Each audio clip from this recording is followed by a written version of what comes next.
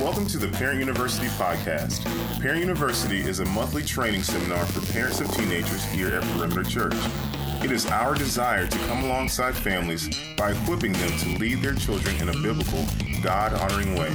We hope you enjoy the following talk. Call of Duty. Why would we even want to talk about this? One thing is it's too big to ignore.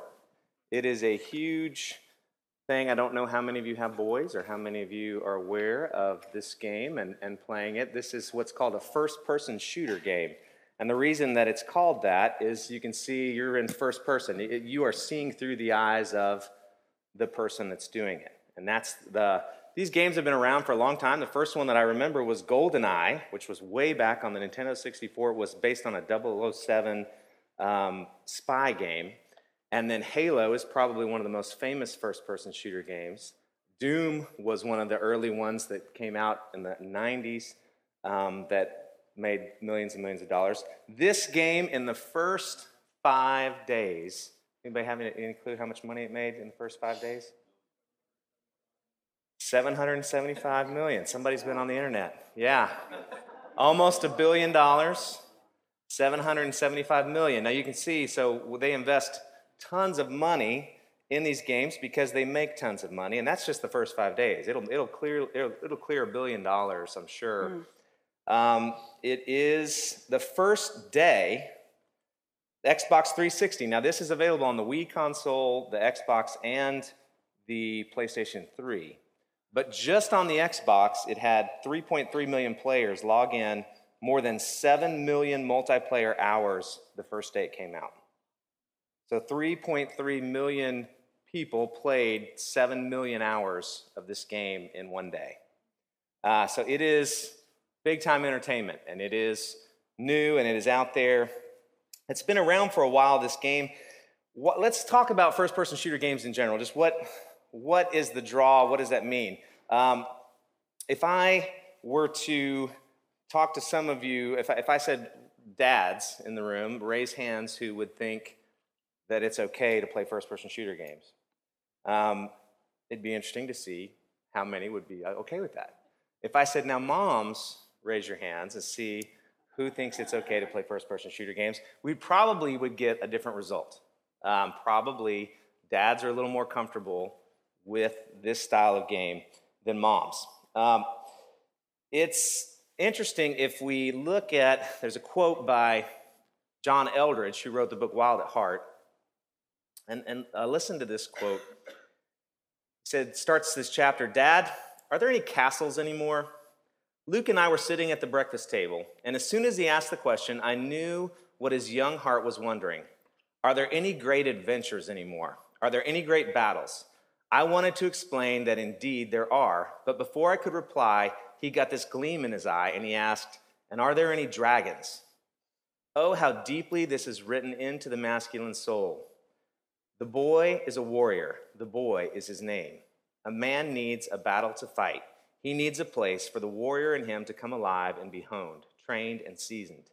If Bly is right, and I believe that he is, that the early death of a man's warrior keeps the boy in him from growing up, then the opposite is true. If we can reawaken that fierce quality in a man, hook it up to a higher purpose, release the warrior within, then the boy can grow up and become truly masculine. The warrior is not the only role a man must play, but the warrior is crucial in our movement towards any masculine integrity. It is hardwired into every man." Okay, see, I've got a picture of my son, Zane. The warrior is hardwired into every man, okay? This is my youngest son. And, you know, it is, whether you like first-person shooter games or not, it's interesting in light of, we had a discussion a few weeks ago about the man crisis, right?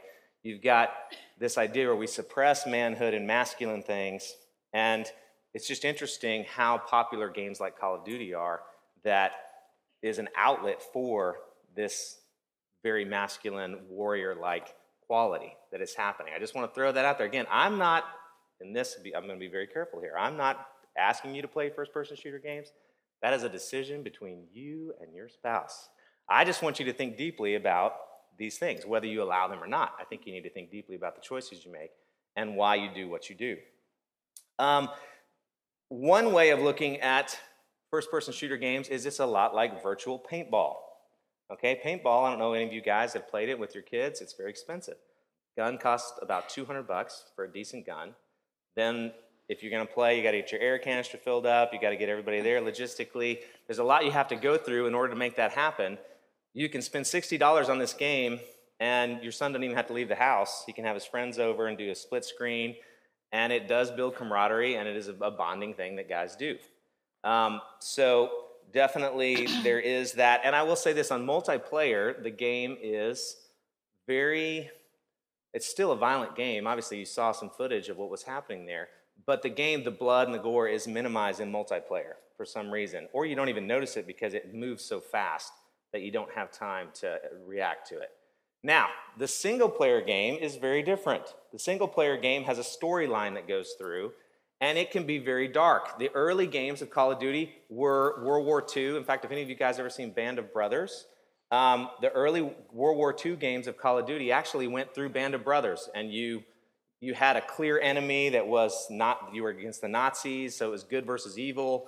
The storyline was pretty much, it was war, but you didn't have to do things that were morally ambiguous. One thing you need to be careful of in video games, any video game, is allowing your kids to play games that are morally ambiguous. What I mean by that is they're put in a position where they have to make moral choices that can be bad. For example, in Call of Duty, some of them, this is about the 6th installment of this game, in some of the games, you go undercover, and you're on the terrorists undercover. Okay, well then you may have to kill good people. You see what I'm saying? So as not to blow your cover, as a part of the game. Okay, so that's what I mean by it puts your kids in a position where they're having to make choices that probably they would not have to make or shouldn't have to make as a teenager. So you need to be aware of that. Those are games that I think are the most dangerous, are the ones that kind of show morally ambiguous things or put your kids in a position where they have to play the bad guy. Even though Lego Batman, believe it or not, I got this game I'll come to that one next. I got this game, Lego Batman, for my kids. Even in that game, which the Lego games are awesome in general, I like them, you have to go through and be the Joker, and you have to be the bad guys. Even though this game is targeted as little kids, you can't just be Batman and Robin. Eventually, you have to play from the bad side, too, and steal and things like that, which bothered me, even though it was a Lego game. So keep that in mind. This game, other bad things. Multiplayer, it has some problems. When your kids are on multiplayer online, a lot of them have headsets, and they interact with people. And so they're interacting with people you don't know. Now, you can make sure your kids only play and interact with their friends when they're playing the game. I would recommend that. Mostly what they hear online that's negative. I don't think predators and stuff, again, if you play the game, it would be very difficult to get in a dangerous situation like that, I would think, because the game is just so intense. You wouldn't have time to have a real conversation. They're probably going to hear a lot of profanity if they're playing with people they don't know. There are things called modules or mods, which you need to be aware of. These are, if they're playing online, a mod is a game where someone has gone in and they've altered the program, and they can create rules that the game maker themselves don't even have. Okay, for example, I heard one instance of a student playing on a mod where he was playing, and every time you killed somebody, a nude picture of a woman popped up. Okay? Somebody's gone in and altered the... Now, I've only heard of that one instance from one student in about 10 years, so I don't want you to think, oh, my kids are looking at pornography when they're playing this game. The chance of that is probably very remote, but I did want you to be aware that they do have, that it is possible, okay? Again, having a conversation with your kids, if they play online, do they play mods? Do they play with people they don't know? What is the language like? These are conversations you need to have if you're allowing your kids to play these games in multiplayer. So that is possible. They're very addicting. These kind of games can be very addicting, and you just need to be aware of that. Figure out a way. In fact, later on in Parent U, we'll talk about how to moderate and teach your kids moderation in video games. That in itself can be a lesson time, so we'll spend some time doing that. Louisville football team last weekend lost. This is a fascinating article. They lost the game, and the coach said the reason they lost the game was because Modern Warfare 3 came out, and the team was playing the game so much that they couldn't focus on football, and he blamed the game for their loss. Now that just shows you how addictive and how crazy. And what's even more interesting to me is, do you know why he knew that they were not focused? He was monitoring their Twitter accounts. So he was monitoring the team's Twitter accounts and saw that all they were talking about the entire week was this game, no matter what, which I think is fascinating in and of itself. The game was definitely developed for adults, so keep that in mind. That's why it's rated M. Now, again, I feel like, and I know lots of kids, when they get the game, they don't even do the one first player storyline. They just go straight to multiplayer because it's way more fun and engaging.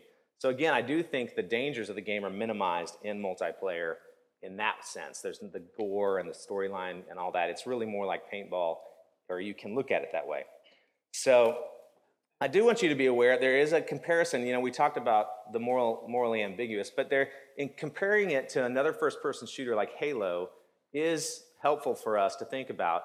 Halo is a game by Microsoft for Xbox, and it is very futuristic. All the weapons are futuristic, and the enemies are futuristic. They're aliens, their blood is blue, they're kind of funny. And if you think about just in the design, in general, the Halo is a more kid-friendly game because nothing is realistic. Everything they designed is more make-believe, you know, blue blood, crazy aliens, things like that. Very non-realistic, whereas a game like Call of Duty, again, it's real people killing real people, so there is that factor. So just be aware as you're making those choices, you know, younger kids, I would definitely lean more towards Halo if you want to allow this type of game.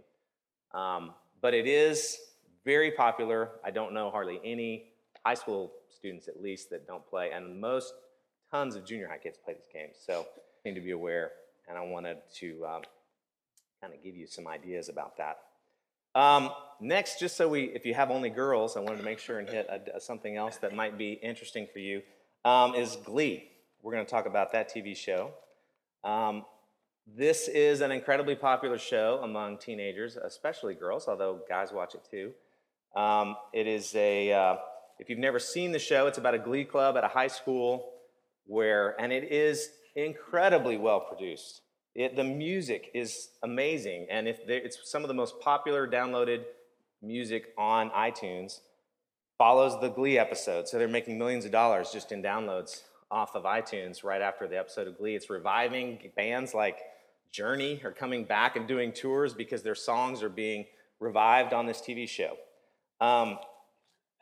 I just watched the episode that aired last week, and I have to be honest, I was pretty disturbed by it. I haven't watched the show in a couple of years.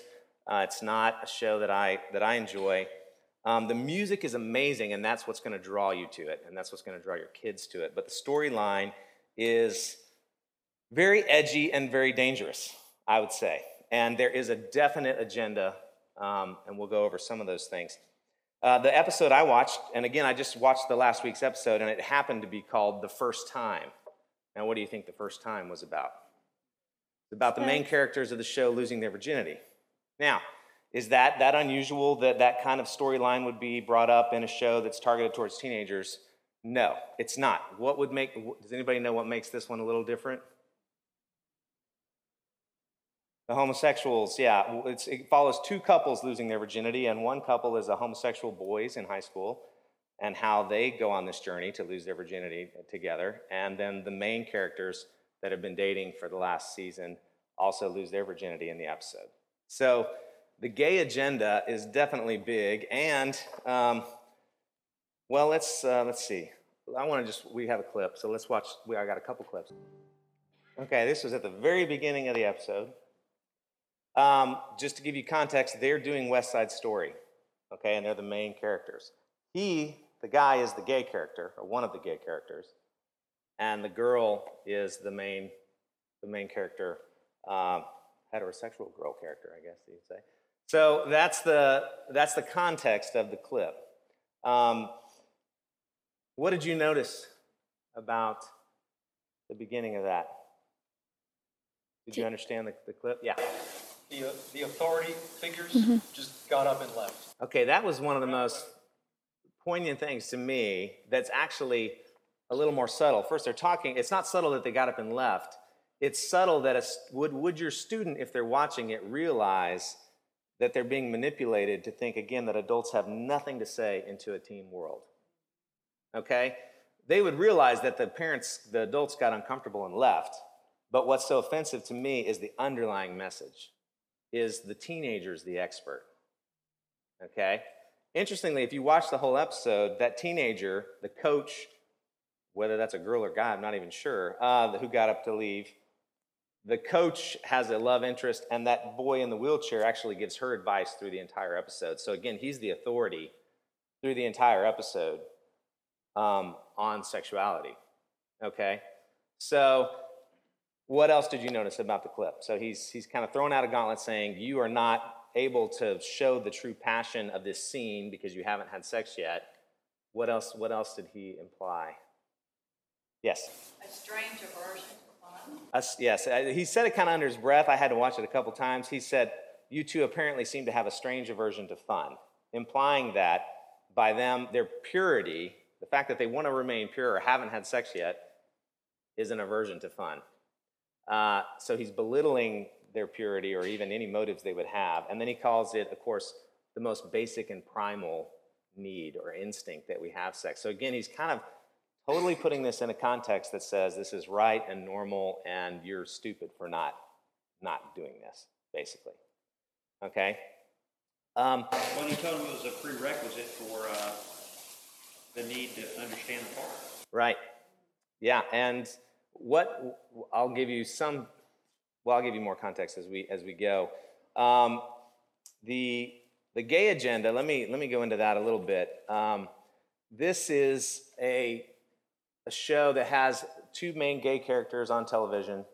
That is the one boy and then his boyfriend. They're regularly, you'll see them on all kinds of entertainment shows and things like that, because again, this is a very much an agenda that is pushed.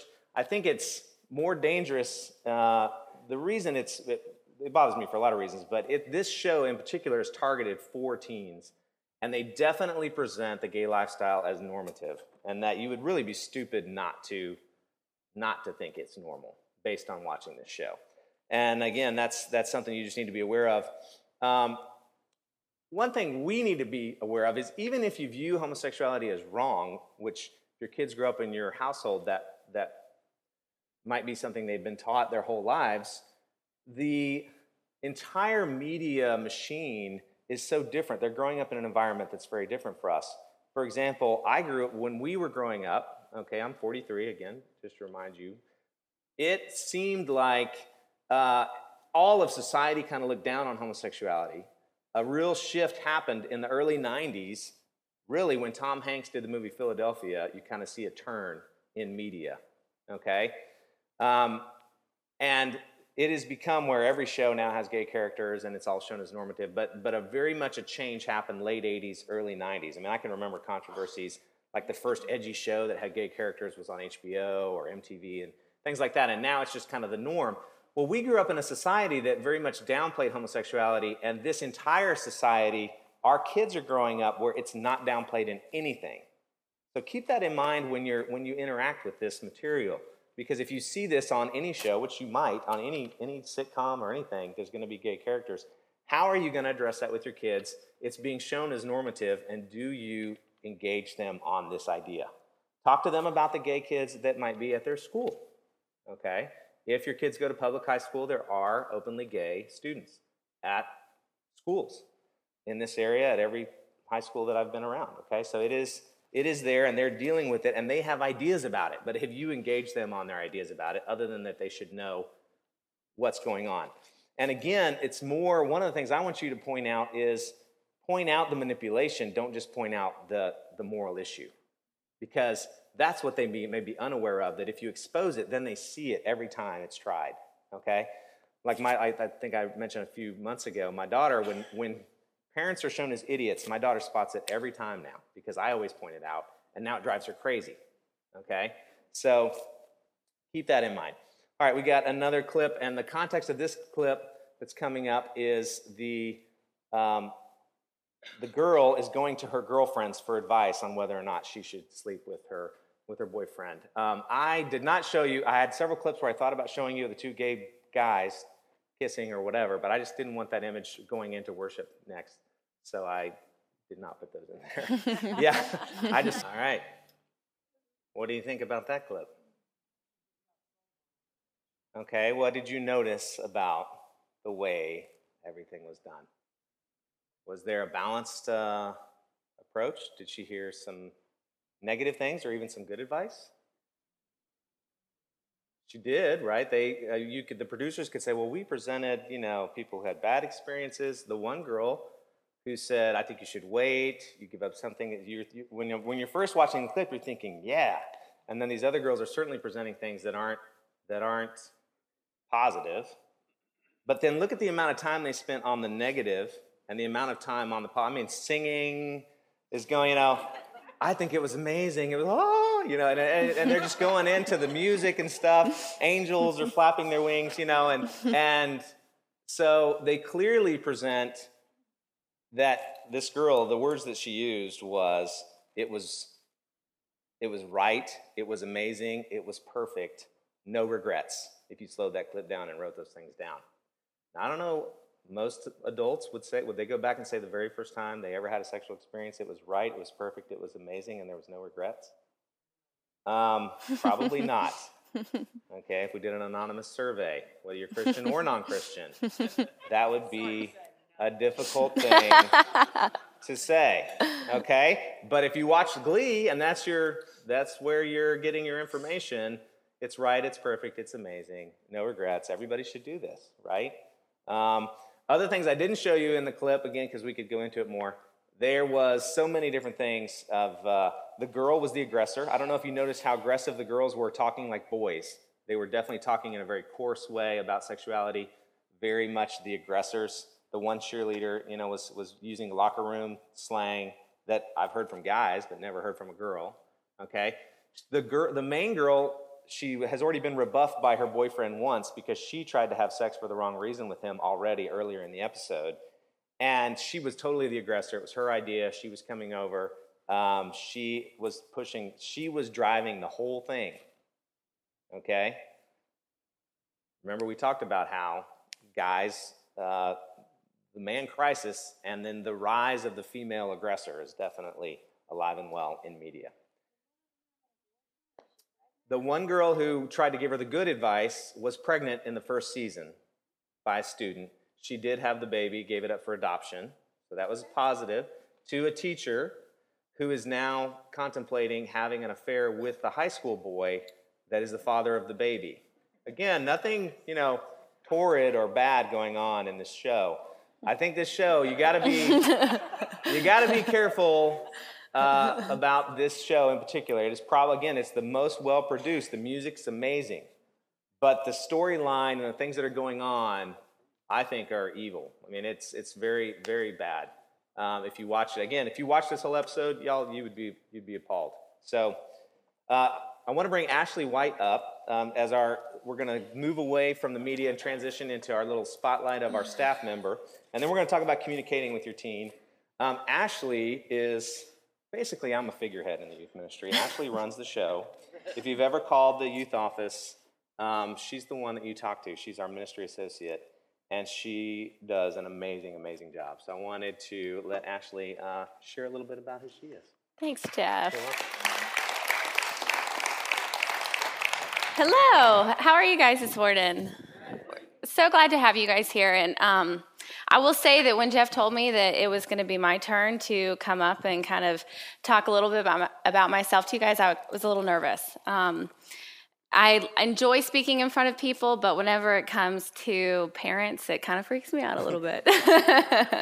But this is basically so you guys can get an idea of who I am, why it might be important for you to know who I am.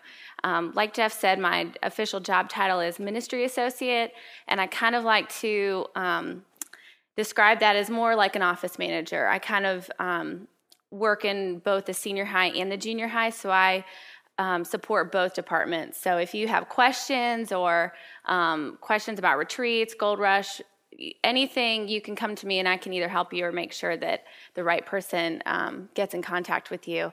But just a little bit about my story. I grew up in a Christian home. I've always said that I felt like I came out of the womb hearing about Jesus and knowing who he was. My grandfather started the church that my parents attended, and I just grew up in a very loving home where Jesus was always the focus. He was always the center. And I kind of grew up with this idea that right is right and wrong is wrong. Life is very black and white. There's no gray area. And that is one thing that more than anything this job has challenged me in, because my personality and with my job, I'm very like, no, this is what it is. This is not what it is. And finding that gray point has always been very difficult for me. Being in a Christian home where you're around people who believe the same thing that you believe, going to a Christian school like I did, I had a very distinct idea of, like I said, what black and white and right and wrong looked like. Lived a pretty righteous life in my eyes as far as being a good kid, doing the right thing. I had detention one time in my life, just very looked at my way of kind of earning God's love for me as being out of doing what was right, what was expected of me. And it wasn't until I hit high school and I had a mentor in my life who really kind of challenged that idea in me, saying, what happens though when you do mess up? Does that mean God's not going to love you, or he looks at you any less? And really started to kind of look at what my relationship with the Lord was really supposed to be about.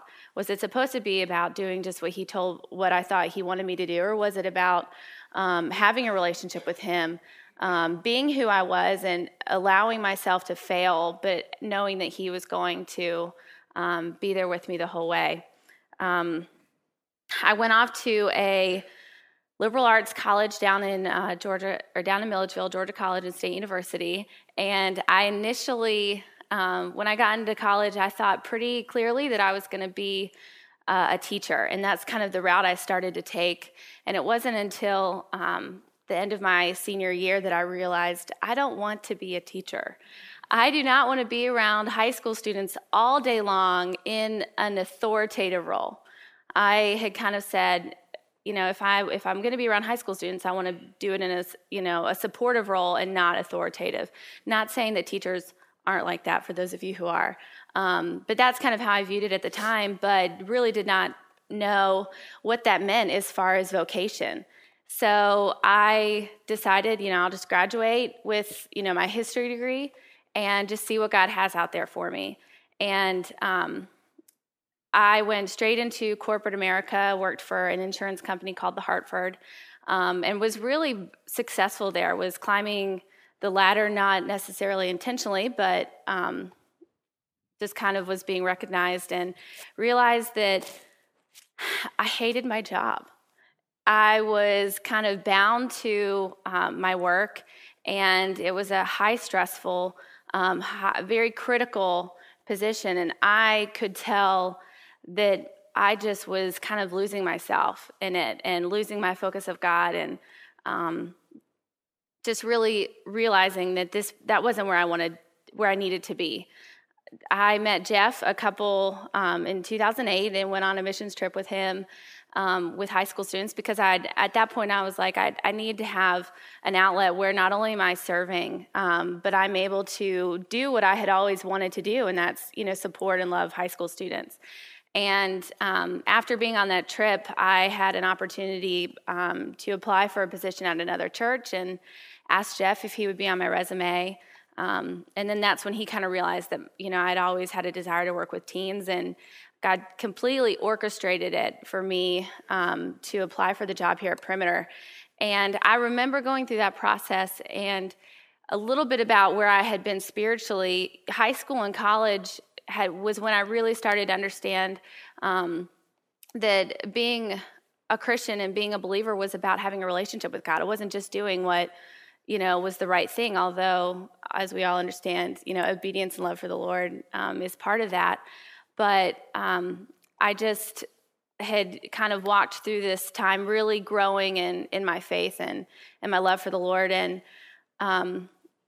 when I was looking at moving to Perimeter, I was so afraid. I was like, no way, I can't go there.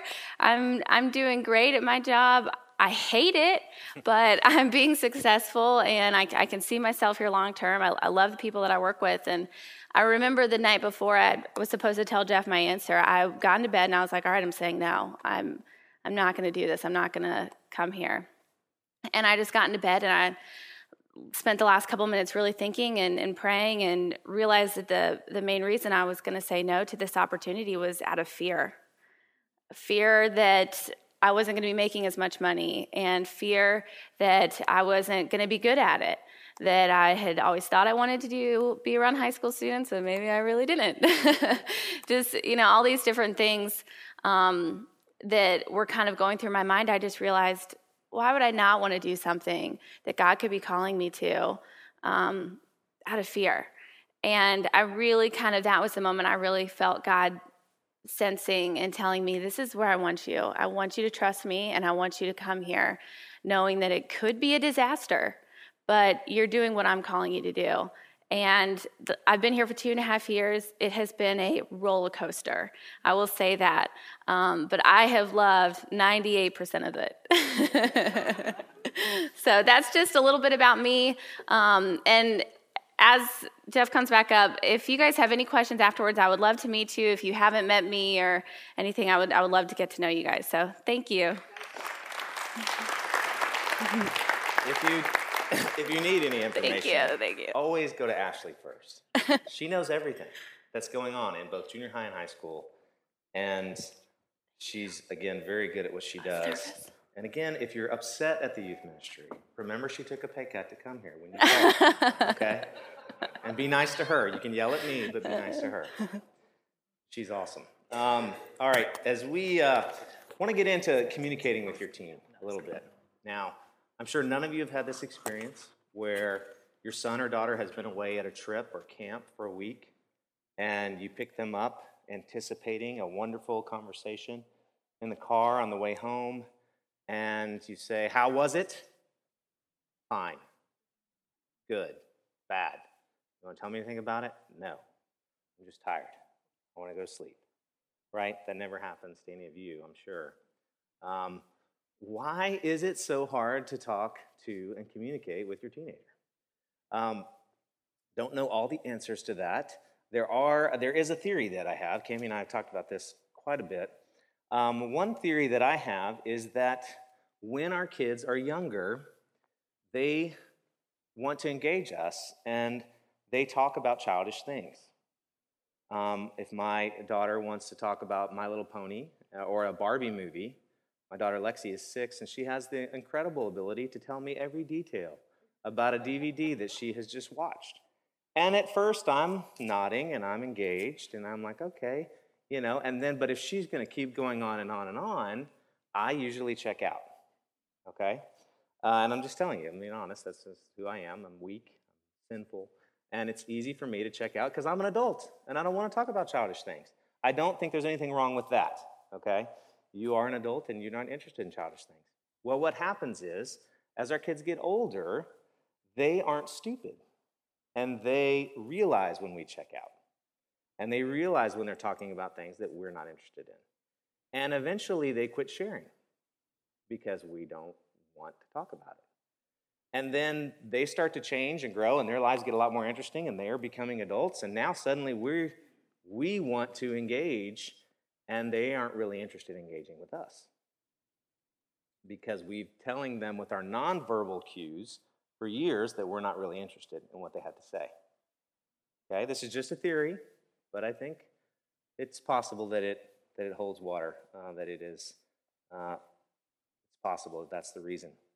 So what do we do now? If we're not careful, let me tell you a real danger that I sense in myself, and probably you're experiencing the same thing. We are managing our children.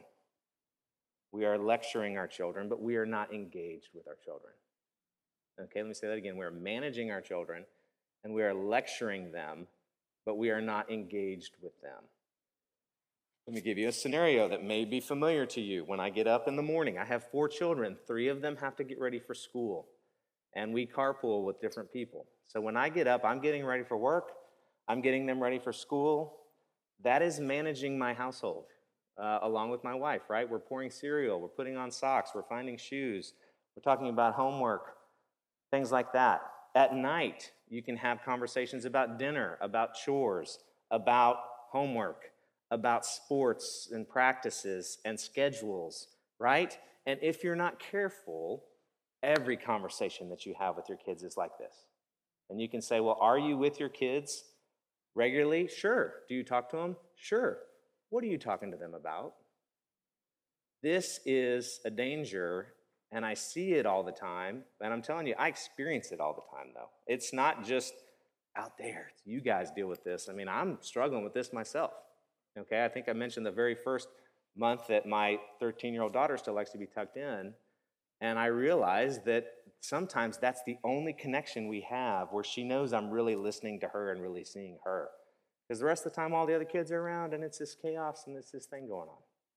So how do we stay engaged? Because our younger kids, there are times we're engaged with them, right? And they're, we're the apple of their eye, and they just love spending time with us, and then that shifts at some point, right? So how do we stay engaged? Let's talk about that at first. And now a lot of these things for re-engaging are the same, so keep that in mind.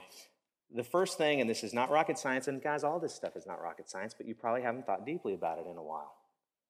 Spend time with your kids, okay? Now that may seem like a no-brainer, but I'm telling you, if you're not intentional about it, if I'm not intentional about it, it's really easy not to spend time with your kids, okay? So we have to spend time together, and how do you do that? Listen. Spend time listening to your kids. Spend time talking to them with no agenda. That's the hard part, because again, it's easy for me every time I see my daughter to say, hey, did you do the dishes? Did you have your laundry done? What's going on with your homework? And I've got an agenda every time. But to spend time and not have an agenda and just listen and establish a rapport. Talk about what's important to them. Ask open-ended questions. Let them know that you're interested in them and in their life. Now, this is actually modeled for us in the Bible, this principle. Jesus entered the world as a man and took an incarnational approach to connecting with us, right? He was the expression of God. He walked in our shoes. He entered our world. And that's really what I want to get across to you, is by you listening to them, by you drawing them out, you're entering their world, okay? You are saying, I want to know what's going on with you. When you do this, please do not diminish their experience, okay?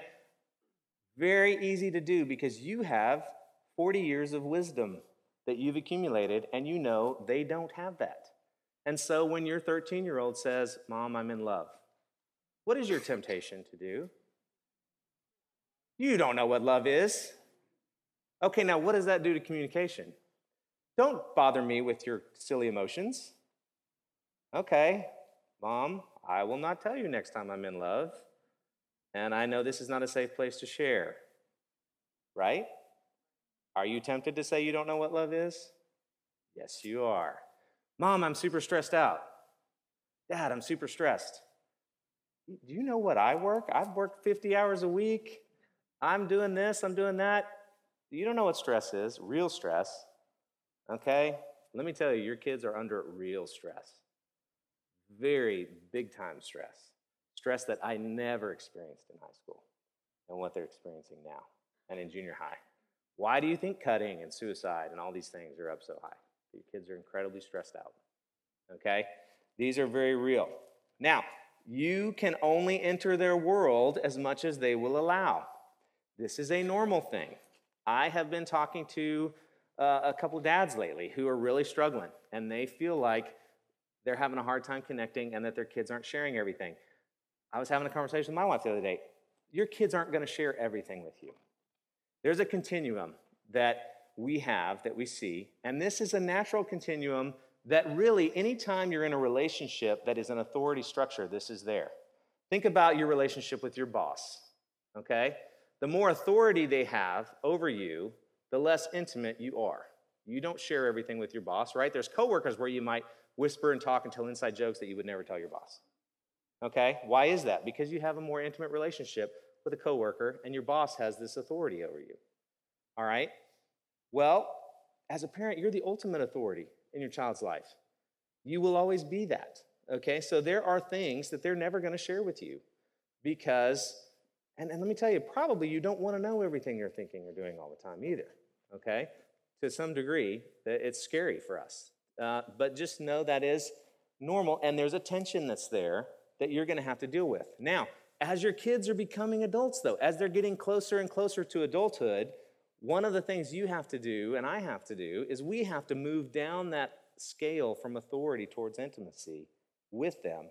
And that relationship needs to change over. Think about with your parents. It has to change over from you are not directing them as much, you're more coaching and supporting. Well, honey, what do you think you should do in this situation?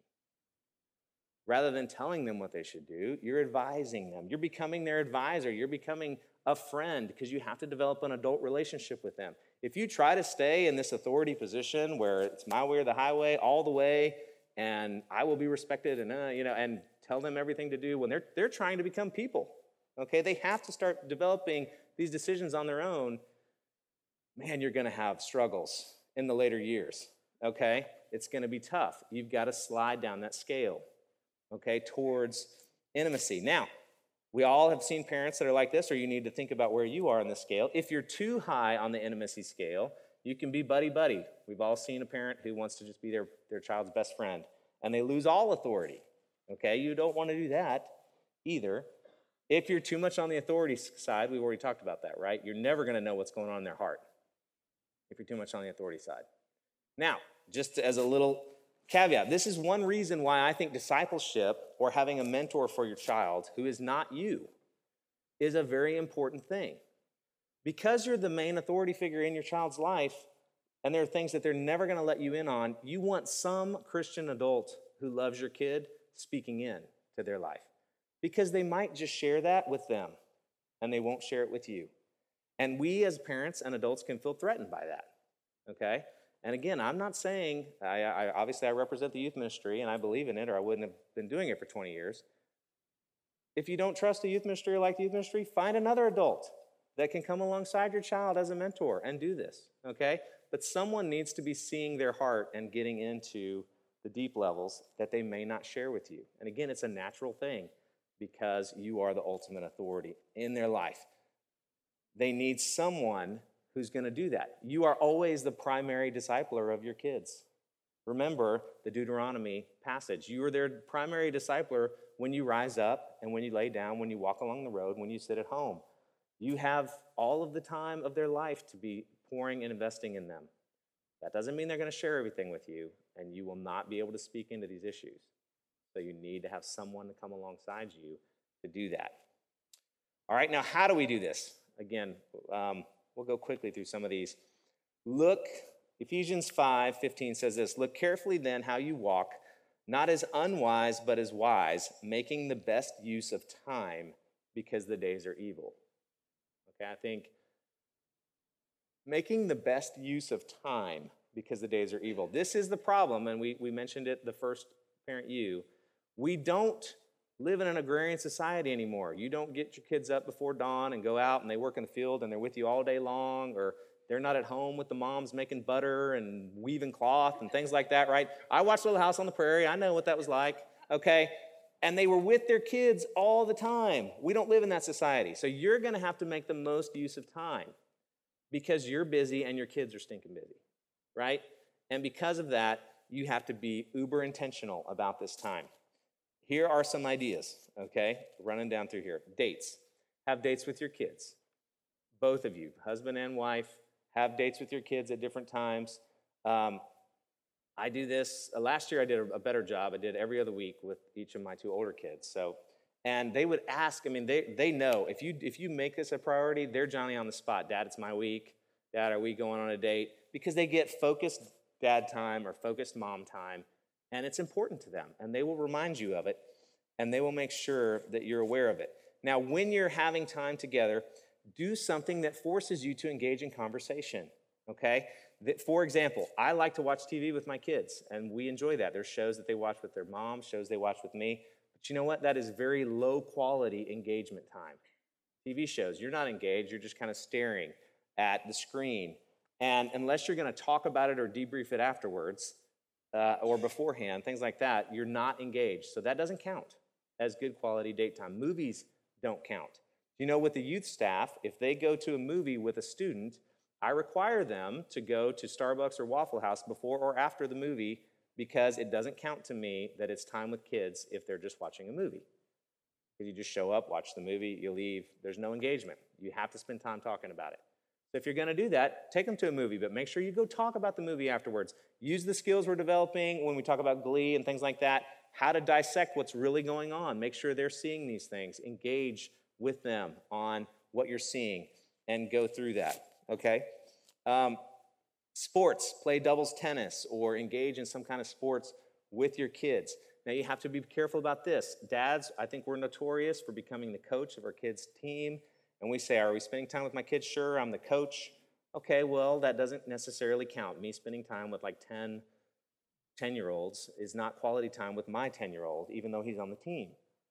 Now, if you, after practice, take your son and go to Taco Bell and spend time talking about practice, hey, how did you feel when that other player yelled at you? Or how did you feel? You know, you're drawing them out. You're listening. You're engaging them.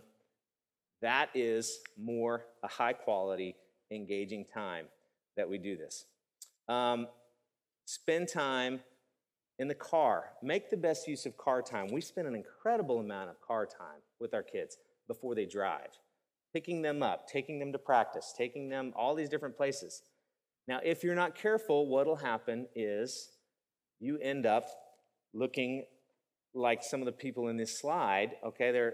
They're totally not engaged. You can be in the car on the phone. Your son can be in the back on a Game Boy. You can have the DVD player in your car down, you know. Like we have a rule in our house that we never have the DVD player going if we're in town, because I want to talk to my kids and engage them. We never watch movies unless we're on trip, okay? Because I don't want them in the habit of watching TV in the car, even though we have the capability to do that. All right, and guys, we have to say no to ourselves in this situation. Luke 9 says, if anyone would come after me, let him deny himself. Okay, I have a hard time with this. Sometimes I'm tired. I don't want to engage. I get in the car. I want to listen to talk radio or sports radio or music or something, right? I don't want to talk. But that's when I have to say no to myself, and I have to say yes to them. And I have to say no to them, too. No, you can't listen. Get your headphones out. Let's talk through this, okay? Weekend retreats. These are awesome, that you spend some time. If you can, I know one dad who has these milestones with his kids. When they hit certain ages, they go on these trips. And I mean, if you have the means and resources to do that, fantastic. I mean, he takes each child on a trip. They get to choose what they want to do and things like that. That's wonderful. But a weekend away with your kid, just you and them, is awesome. Some of you have an advantage in this case, like if you're a hunter, for example, and you take your kids on hunting trips or something. You know, I was not that way. My dad was into cars. So we didn't go out and bag an old Chevy, you know, it wasn't like that. But if you have that, that's just a thing to engage. Figure out what those are, what you and your kids like to do together, and spend those weekends away. Those are fantastic. Serving and working together can be another thing. Community outreach has tons of things you can do together as a family to go serving the homeless, going on a mission trip together. These are all types of things that you can do together that force an engagement time. Now, what you have to be careful of here is, are you task-oriented or are you people-oriented? Because I discovered this, and Cami and I had a great conversation. I was wanting to clean out the garage. And I'm actually people-oriented, but I was on task, you know. I'm going to get the garage clean. And I had my kids around me. And so I had all these projects around the house to do, but cleaning the garage was one of them. And I remember after the weekend, I was yelling at my kids. I was fighting with them. I was trying to keep them focused. And like at the end of the weekend, I thought, well, this is great. I was off for 2 days. We did all this stuff around the house. I was with my kids, but they don't want to be with me. Not after this weekend. I mean, I was awful. I was yelling at them constantly. You know, I was like afraid. I was, you know. And she said, the problem is you did not make the kids your task. The garage was my task. And if you're task-oriented especially, you're going to run over your kids to get your task done. But if you make your kids your task, if spending time with my kids was number one and getting the garage clean was number two, then suddenly I'm spending quality time while I'm getting a task done. Then I don't care about the pace. It's not like, okay, this took us 9 hours instead of 2. Okay, you understand what I'm saying? So keep that in mind if you're task-oriented, because you will run over people. Use technology. Have you ever thought about your spouse in the middle of the day and just sent them a text saying, hey, I'm thinking of you? First off, that's a good idea. We're not talking about relationships. But do that with your kids. Have you ever just sent your kid a text to say, hey, I just want you to know I'm having my quiet time, and you came to mind, and I just spent some time praying for you. Now, of course, you have to have your quiet time if you're going to do that. Don't lie to your kids. Have a quiet time. Pray for them, and tell them that you're praying for them. Tell them that you're thinking of them. Send them, use technology in that way. Now, Facebook, you have to be a little more careful than that, okay? We're actually going to post this article on our website about rules for parents using Facebook. Now, this is an article that's not written by a Christian, but I thought it was helpful because there's so many ways you can embarrass and mortify your kids on Facebook if you're not careful. You know, baby pictures of your kid. Here's you, you know, with that hairdo that was like, you know, don't do that. So it gives you advice like that. That's just practical. But it'll be interesting for you to read that and think about that. So now, some of you, I did talk about all of this from the perspective of staying engaged with your kids. Okay, that's so much easier to do. Many of you might be in a position where you've already lost that with your kids. You have a hard time communicating, okay? I don't have an easy answer for that. I think I know where to start with that, and that is these same things, dates, weekend retreats, you know, all of these things still apply and making them a priority. But you've got to start by leading with, I'm sorry. I have been selfish, or I've ignored you, or I've lectured you, or I've done these things, and really, you're a person, and I love you, and I am interested in your life, and I want to be a part of your life, and let's start over. I would start there. Start with humbling yourself. And again, be careful. Don't start with, I'm sorry, but. If you put the but in there, you're not going to get anywhere. They're just going to go, okay, this is just another way that you want to start lecturing me about what I did wrong. You've got to start developing a rapport where you can just be together and just spend time talking and loving them and showing them they're important. Okay, so that's, again, there's no easy answer, but that is at least where to start, I think, in humbling yourself. I know this is difficult. It is easier, from my perspective, as a youth person, very much easier. We don't have all the baggage of the last 15 years of your life that you have with your kids. So for a youth worker to engage your kid on so many levels is easier because we're not coming at them at that high authority position, see? So we have the ability to go in and talk to them just as a person. And so a lot of times it's easier for us. With my own kids, I got all the baggage and everything just like you do, so I understand that. Let me say a word of prayer, and we'll end today. Heavenly Father, thank you again for the privilege of having children. And Lord, this time as they move into the teenage years is challenging, but help us to be engaged. Lord, that we would engage in media consumption, that we would engage in conversation, that we would listen and really get to the heart of our kids, that we would develop that relationship with our kids as more of a coach, as more of a support, and develop healthy relationships with them as they move into adulthood. Lord, we pray for our children in this. The times are evil, and we want to make the best use of that time that we have with them. Help us to be intentional about that time, to think deeply, to have these conversations with our kids, but with our spouses as well. And God, I just ask you to again see them to become mature and equipped followers of Christ, Lord, who fall madly in love with you and who have a life-changing encounter with you and develop those habits, the spiritual disciplines, and really understand what it means to be a Christian adult. We praise you. We love you. We thank you. Thank you for the camaraderie of parents who are dealing with the same kinds of things. Help us to lean on one another and bear one another's burdens in this as well. And continue to make the youth ministry more effective as we try to come alongside parents in this endeavor. All this we pray in Christ's name. Amen. Thanks for coming. You've been listening to the Parent University Podcast. Parent U is a part of the student ministries at Perimeter Church in Johns Creek, Georgia. Please visit the Student Ministries website at www.perimeter.org/students for more information. Thank you.